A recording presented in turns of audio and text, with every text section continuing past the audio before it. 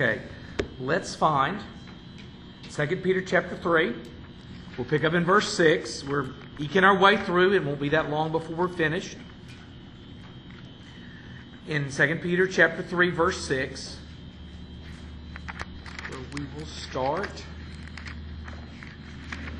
Tabs there, all right. Here we go. 2 Peter chapter 3, verse 6, Peter writes, "And that by means of these, the world that had then existed was deluged with water and perished." Talks about Noah's flood. And so for that reason, we're going to start with prayer, and then we're going to delve into the idea of Noah's flood. I won't do a whole giant systematic discourse on Noah's flood today. Not time for that, but we will talk about it some, and I'm going to talk about some of those ways to understand it. But pretty much, we're going to do our best to land where Peter lands and apply it where Peter applies it. All right. So let's pray, and then we'll continue. Father God, I thank you for the opportunity to come and to God, be with your people. Father, first and foremost, the best thing in the world, Father God, is being here in the house of God with your people, Father. I know, Lord, that it is a precious privilege on this planet, God, to be able to freely gather in the name of Christ Jesus, to be able to talk of the things that we are required to talk about today.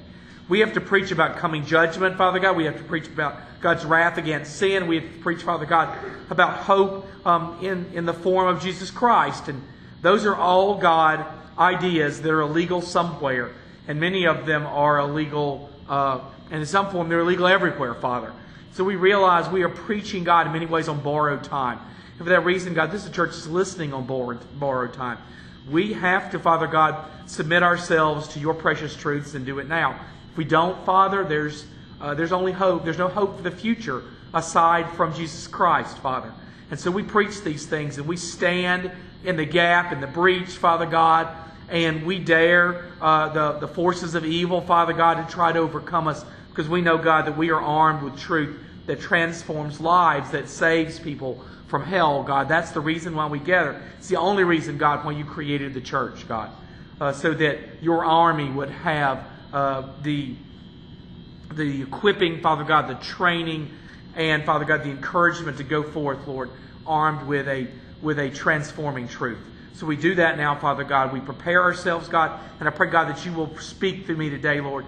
Break my heart about this, Father, more than it's already been broken. Confront me, Father God, while I preach it more than I've already been confronted. And bless, God, this people that you've dealt first with their leader, God, and now you're dealing with them, Lord. I thank you, Father. In the name of Christ Jesus, I pray, Lord. Amen. So, in the original judgment upon the earth, and the idea that God judges the earth should not be something strange to us. God has judged either the entire earth, as in the Noahic flood, or parts of it, Sodom and Gomorrah, for instance, and the cities of the plain that simply ceased to exist. Christ talks about judgments upon Tyre and Sidon. These are prophecies that are fulfilled by God when people reject Him and His loving truth. We've got to be used to the idea that God's going to judge. He has every right to judge, and for that reason He does. But the most consistent idea through judgment, this idea of a consistent pattern, I'll use that a lot sometimes in my preaching, is the idea that while God judges, and His judgment's always terrible. It just is. I don't mean terrible in terms of bad. I mean terrible in terms of terror. It's always a horrifying thing when God judges. But now here's the truth. Let me explain. When God judges, He also preserves. When God judges, He preserves a remnant. And that's what He did in the Noahic flood. He preserved a remnant of 8 souls. Humanity was not wiped from the face of the earth. God could have very well wiped humanity from the face of the earth and simply just started over again. God could have detonated the globe. He could have devoured the cosmos in His holy anger and left nothing. He did not choose to do that. Our God established humanity at the center of creation in the Garden of Eden. And He means to restore that creation to Edenic glory and restore our relationship, our fellowship through Christ for eternity. That's the way God wants the world to look. Using water. That's always so strange to me too, that I just think about this thematically. The most important thing on earth. Two most important, air and water. Can you survive without water? 2 days? A couple days? A little more, a little less? Nobody's going a month without water. Long dead. Long dead.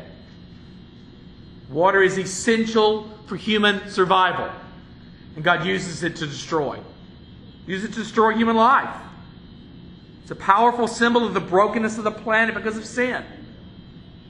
We're so broken, we've so destroyed this planet with our sin, that God uses one of those elements that we need the most to destroy us. To wipe us away. Like a broom to dusty footprints. Job responds in Job chapter 12, verse 15, by saying of the Lord, if He withholds the waters, they dry up. If He sends them out, they overwhelm the land. The only life-nurturing state of this corrupted world is the balance. The shalom of the natural world that emanates from the will and purpose of God and His common grace for all humanity. The only reason the earth is as good as it is because God has His hands literally on all of it. The only reason you didn't die on the way to church today is because God has His hands on all of it. The only reason you're not devoured right now by disease is because God has His hands on all of it. God controls it all. The earth itself, by its nature, is rebelling against its one mission. And that was to preserve and protect us. It was all Eden at one time. Designed for God's people. Now what is it? If God withdraws His hand, the floods come and they wash us away. If God removes His thumb upon this world for an instant, storms. The surge of the sea upon the land to destroy. Whenever God takes away His restraining hand for even an instant, the world becomes murderous. That's the world we live in. Now, I think that's really important to say.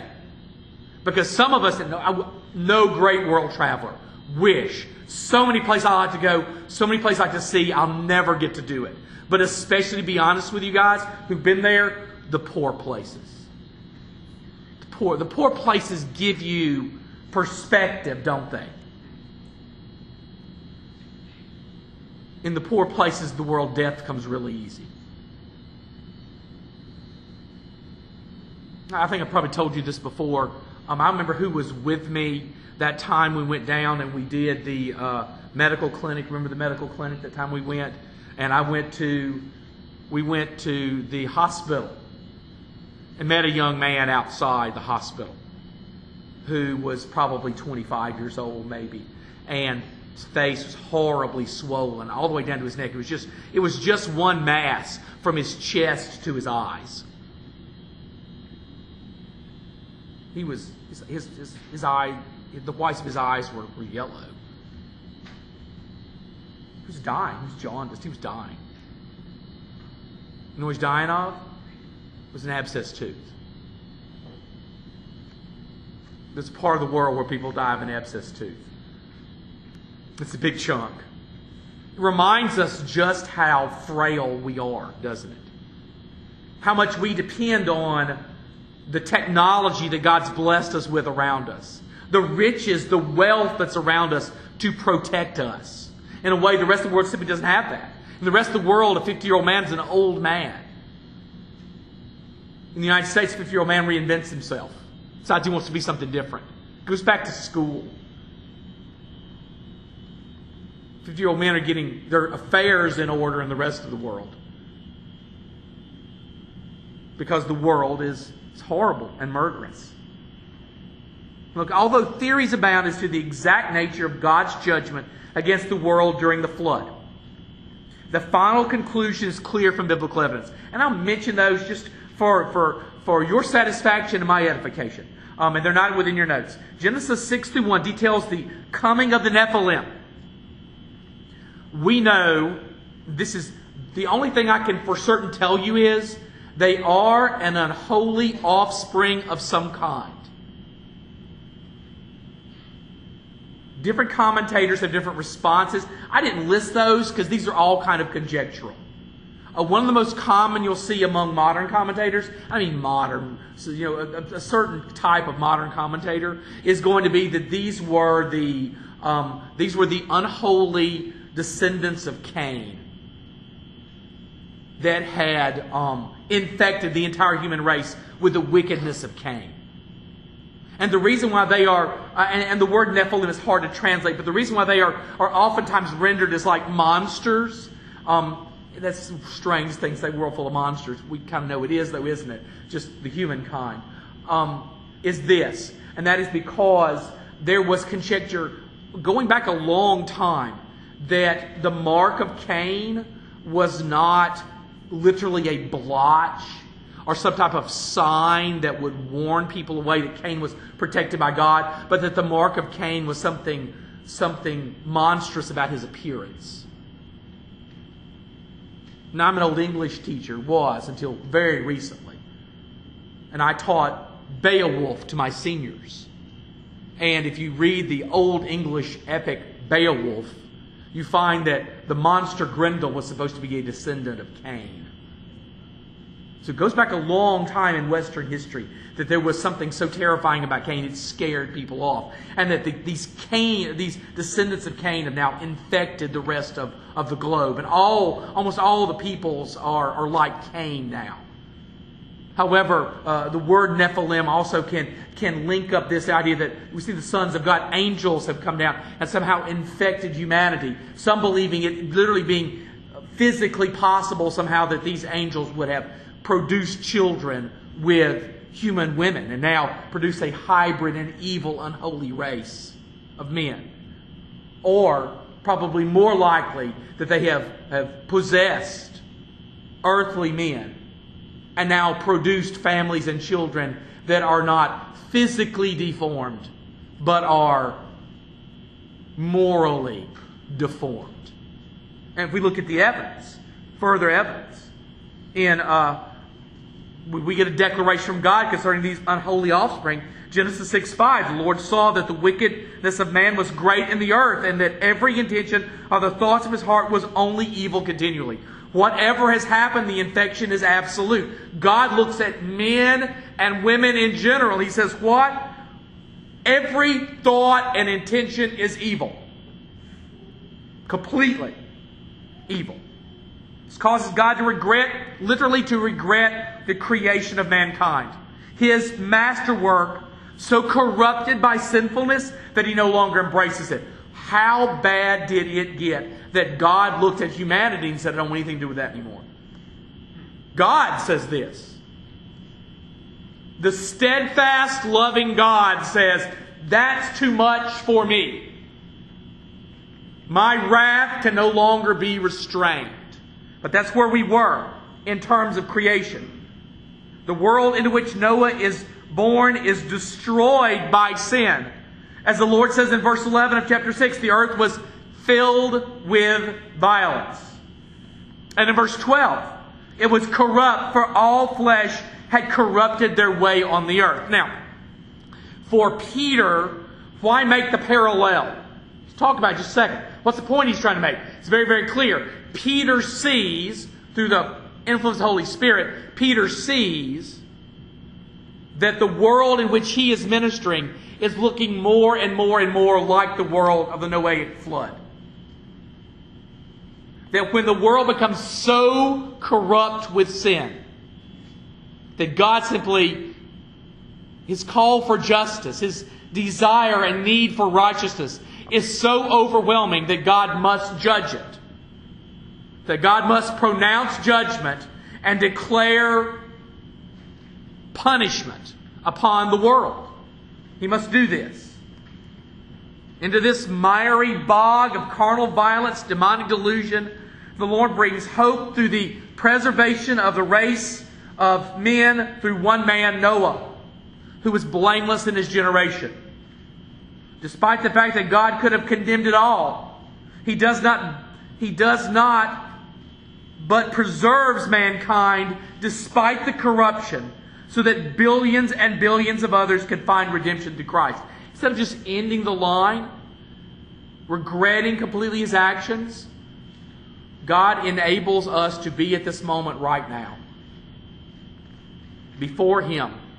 Many of us saved by grace, never to know the ultimate destruction of mind, body, and soul in hell. Never to see the final state of the wicked. God's done that. God, as He does often, sees it, is provoked within His Spirit, has every right to be provoked within His Spirit. What does He do? He relents. He relents. He raises up Noah, a man out of his time, unlike his peers, a man of faithfulness. Spends 100 years building an ark. Most of us can't carry out a project for a month. And Noah spends a century building an ark. In a world without rain, Noah believes in the coming deluge and preaches it. To ridicule. We lift up William Carey because he preached in India for 7 years before he made a convert. Noah preached for a century, didn't make one convert. Not one. Everybody died. Everybody was judged. Everybody looked at Noah and laughed and scoffed and made fun. Everybody did. Sounds a lot like the world we live in, doesn't it? The love of God motivated the ark of Noah, the cross of Christ, and now the church with its gospel is literally, is figuratively, the second ark. The opportunity for the world to repent of its sins and believe before the deluge, this time of the fire of the wrath of the Lord overwhelms. Why does Peter seek this? Because it was the same situation. God was actively preserving a remnant. God was actively offering to the world an opportunity to repent of their sins and believe and place their trust in Him. The original situation of the flood was now going to be repeated for the entire church age. We're going to spend not 1, but 2, or even if God calls it 3 or 4 or 5 or 10,000 years, declaring the glory of God, escape from condemnation that's found in the gospel. Going to do all those things. And people have the opportunity. Repent before the flood comes. Don't scoff. Repent before the fire falls.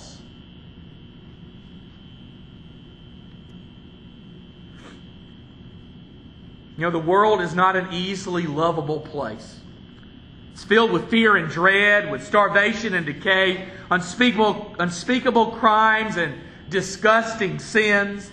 The world is a decimated rock, unable to provide for its inhabitants the safety and security for which they long. As each year progresses, astute observers like us are made more aware of the true damage of sin upon the world. See, that's the problem, I think.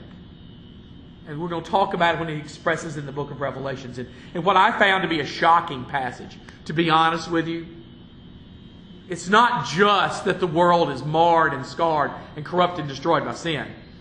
It's that we keep hurting it.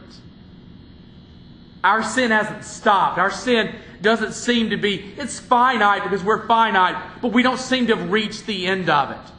Humanity still continues to try the patience of the living God. Humanity still continues to sin against their brothers and their sisters, against whole families and whole nations and races. Humanity continues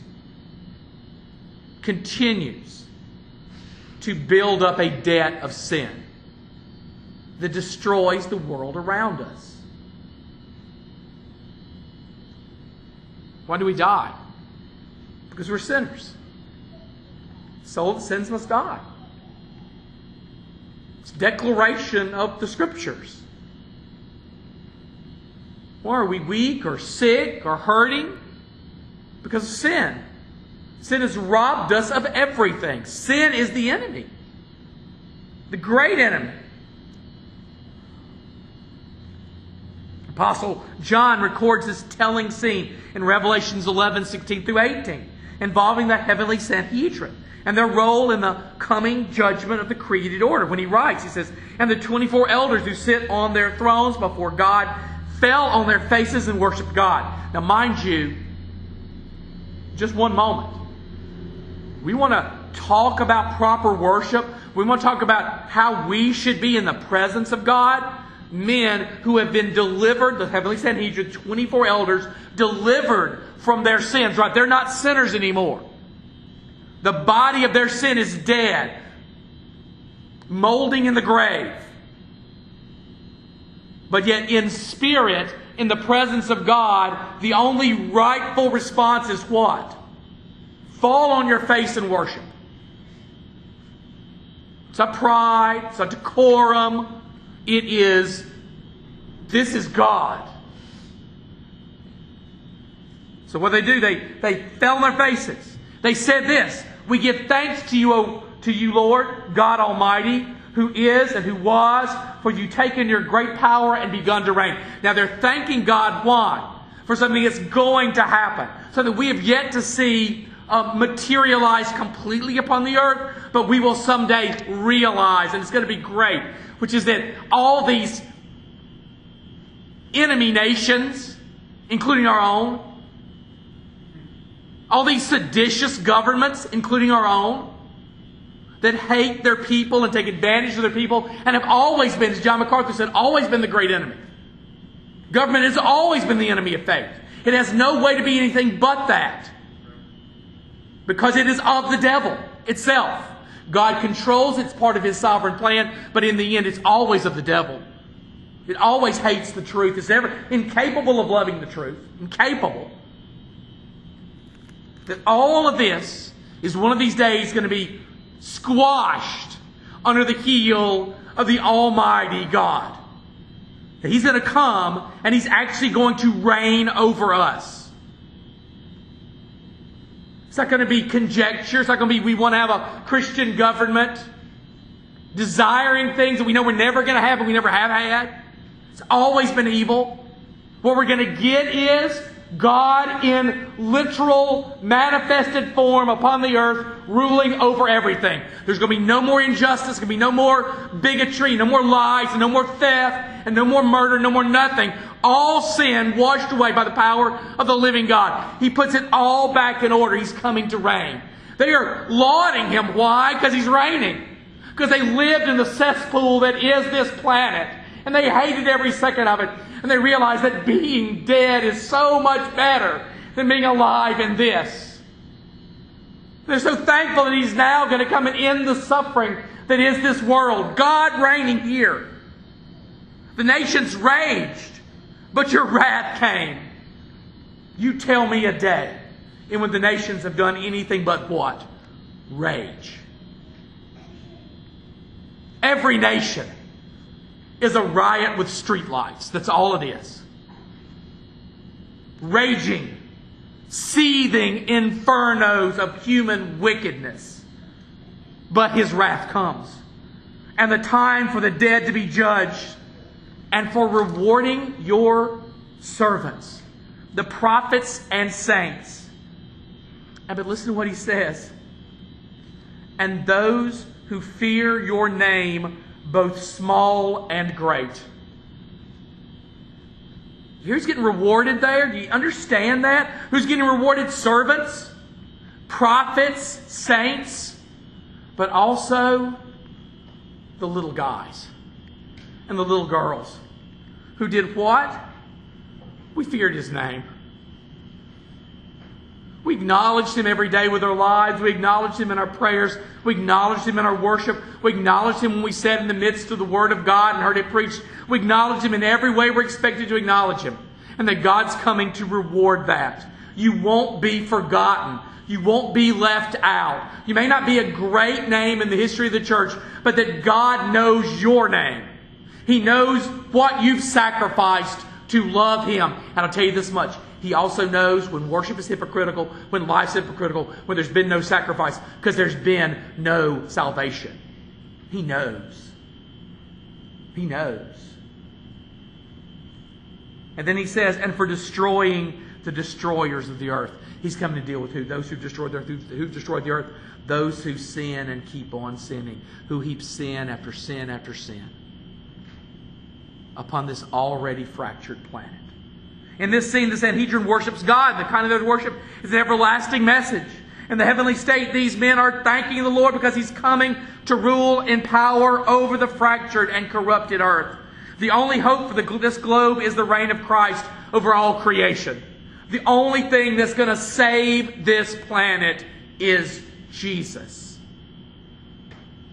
If God were to linger, we would not survive. Following this point, the Sanhedrin describes earth as it always has been. Raging nations deserving the wrath of God. The coming judgment of the dead who are separate from Christ. Moreover, the Lord delivers recompense for sin along with the blessings of judgment for those who are in Christ. Protected by His righteousness. Now when we, the insignificant as we are, fear the name of Christ, offer obedience, submission to the Lord of our lives, we demonstrate Christian love that is only made possible by the new birth. Folks, fear and repentance are the hallmarks. What makes somebody a believer? Repenting of their sins and the fear of God. How do you know someone's a believer? They repent of their sins and they fear God. If you don't repent of your sins and you don't fear God, you're not a believer by any understanding the Bible gives us.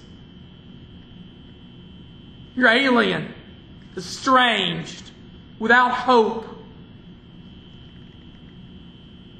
separate from the love and power, the preserving influence of the living God. That's who you are. Apart from the saving work of Christ, men and women are only the destroyers of the earth. Evil wretches who hasten the coming judgment via their sin. The theme of Revelation is the coming of Christ for His loved ones. His zeal for righteousness on a cosmic scale, and the urgent need for men and women to repent of their sins and surrender to the love of God. What must you do today? Repent of your sins and believe the gospel. What must you do every day we come together? What is demanded of a world that would thumb their noses at the living God, who's never been washed clean, made white as snow by the blood of Jesus? What do you need to do? Repent of your sins. Turn your back. Don't do it in name only. Don't just do it in shaking and in tears. Don't just do it in the baptismal waters, but do it daily. The Christian lives a transformed life. That God is seeking to transform lives today. To do what He did with Noah. Noah was a man who didn't fit in his time. Noah was unlike the others on earth.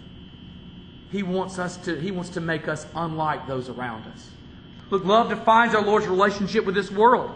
In a human way, Thomas Reed Kemp commented on love for us when he wrote, "Love feels no burden, thinks nothing of its trouble, attempts what is above its strength, pleads no excuse for impossibility, for it thinks all things are lawful for itself and all things are possible." The love that the Lord demonstrates for His people is beyond understanding and limit. However, the unique nature of the everlasting God is that each of His attributes is both infinite and in perfect balance with every other divine characteristic. Thus, our Lord is always in magnificent harmony. Our Lord is infinitely just and infinitely righteous and infinitely holy, and He's infinitely loving. He's infinitely merciful. But all of this is not pulling Him apart, but because of its harmony, He is always eternally perfect. Each of these maximized and at the same time in shalom. The excellencies of enduring love are not more impressive than the divine requirement for judgment. The sacrificial nature of his devotion does not overwhelm his need for restoring the created order to its eternal prescribed beauty. The testimony of the Scriptures is clear that our Lord practices boundless love toward his precious people. The Apostle Paul emphasizes the beauty and clarity of the love of God when he writes in Romans 5:8, "But God shows his love for us, and that while we were still sinners, Christ died for us." See, there's the distinction. I have to stop. There's the distinction right there. There's what's so different about the gospel than anything else you're ever going to encounter. That's why the false gospel is so pervasive. Because the false gospel tells you, change your life and God will love you. Stop doing this and God will love you more. Do this great feat. Channel this awesome blessing and it'll demonstrate what God has done. See, the false gospel lies to you. The false gospel makes demands. And eventually the false gospel dumbs itself down enough that it makes demands that anybody can meet. But the true gospel says there is no demand but death. Your sins have brought about death. Christ died in your stead. When you couldn't help it, when you couldn't do anything about it, when you were so lost in darkness and lost in sin, you were such an enemy of the living God, there was no peace in you, Christ died at just the right time. In exactly the prescribed moment, Jesus carried your sins to the cross. You had to do nothing to receive it. You could do nothing to keep it, and there's nothing in this world you can do to earn it. Jesus changed you. Christ did it. We are all in this room. If we are radically different, we are made so by the shed blood of Jesus upon the cross of Calvary for our sins. He finished the work that we can never even attempt. He did the things that even if we did them, if I threw my life away tomorrow, it would be worth nothing because I have a life stained with sin. But He offered the perfect person, Himself, for our sin. But God shows His love for us, and that while we were still sinners, Christ died for us. The cross, the horrific death of the only begotten Son of God for the sins of chosen enemies who had become His elect people. Because exactly who we were. When God looked down, when He looked down and He bestowed upon you the glory of salvation, you were nothing to Him at that moment but an enemy. Because you'd never been anything in your life, anything but an enemy. There was nothing in you that He would have any desire to save. Everything in you He needed to wash away in the flood of fire. Same thing with me. It is a measure of the love of God and not the quality of man that you are saved. This is the ultimate realization of the love of God for us. The unmatchable, utterly divine love of God for us does not just theoretically atone for sins and offer safe passage into the nourishing fellowship of Christ, but the love of Christ manifested on the cross arrived exactly in time to help us. Foundationally, Paul writes in Romans 5:6 that while we were still weak, at the right time Christ died for the ungodly, who are again helpless. Romans 5 is clear. You are helpless in the face of your sins. There's nothing you could do. You'd be drowning in them right now. Whatever you did, however despicable it was, whatever the horrible way you thought you could dream up in your dark heart to destroy your life, you would have drowned in that if Christ had not helped you. The only way out of the pit of sin and despair is the love of Jesus. That's it. And Christ died for the ungodly. And He did it at just the right time. Demanding nothing and offering everything, the Lord sent Jesus, the monogenes, the unique, only Son of God, to do what had to be done. The intensity of the cross indicates that was required to propitiate sin. Otherwise, who would do that? If there was any other way but murdering Christ on a cross, God would have done that. Why did he kill his own son? For the good of a people that hated him? Because he loved us, and it was the only way. It was the only way.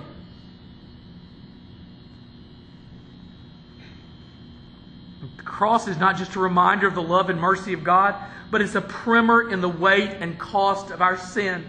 Without the fall, the turn of man from God and to Satan and his darker desires, the cross is unnecessary. Paul writes in Romans 4:25 NASB that Christ Jesus was delivered over for death on the cross because of our wrongdoings. Now look, the term used for wrongdoing is peripatoma, usually translated accurately as trespass or transgression. If you see that in your Bible, it's accurate. It's a very accurate translation. Trespass or transgression. But in this rendering in ASB, the idea is brought forth that even missteps, unintentional wandering from the truth, simple mistakes are condemning. It's not just that each and every one of us has this deep, black, dark secret that we'd never tell anybody, that's so horrible we never want anybody to know. Folks, that's true. But it was that we were condemned the first time we stumbled. We were condemned the first time we strayed accidentally from the path. Utterly condemned. Why? Because our corruption, even in its infancy, inevitably leads to legitimate and rebellious sin. Like a child learning to walk, I stumble into trespass before I run into all-out sin. My missteps grow over time into legitimate rebellion because sin is in me. As Paul explained in Romans 5:12, saying sin came into the world through one man and death through sin. And so death spread to all men because all sinned. Just because the misstep condemned me, it condemned me not because that was going to be my only wrong. Because the misstep was the first one. And I was eventually going to master the evil that's in my life. I was going to become good at sin. Due to the fact that we are sinners by nature, trespassers always bloom into sedition. Always bloom into sedition that leads to death. Christ, though, did not just die to save us from sins, but He rose so that we will be raised to new life. He came not just to condemn sin in our flesh, but to bring the promise of eternal life. Paul completes his thought in Romans 4:25 by reminding us that Christ Jesus was raised because of our justification. The empty grave signals that the mission of the cross is complete and that our future is guaranteed and not conjecture or hollow promise. We now know that as His children, we have nothing to fear from His judgment or His coming. The church should be thrilled by both prospects. The love that our Lord practices is made evident in the suffering of Christ for the sins of His people. The global pronouncement of the gospel message in order to draw all men and women to Himself, and in the final judgment of humanity and the world by fire. All of God's actions indicate that He loves us. They are all part of His love letter to His people, the church.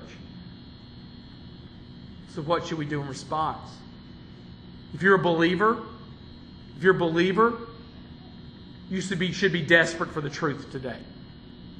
If you're a believer, you should reaffirm in your heart the reality that our God is coming and coming quickly.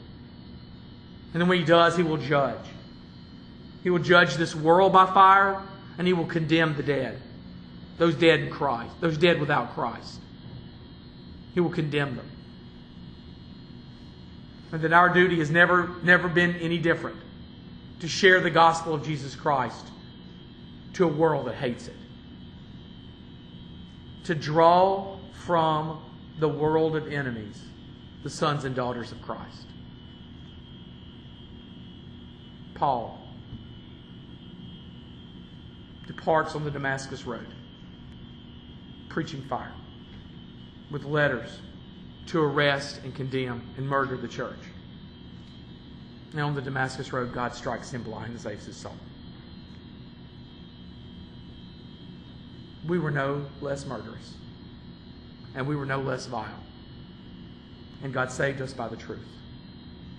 we now owe those lost around us the opportunity to hear the precious gospel. But now if you are in this room and you don't know Christ, stop hastening your own death. Stop speeding as fast as you can to the moment of your own demise.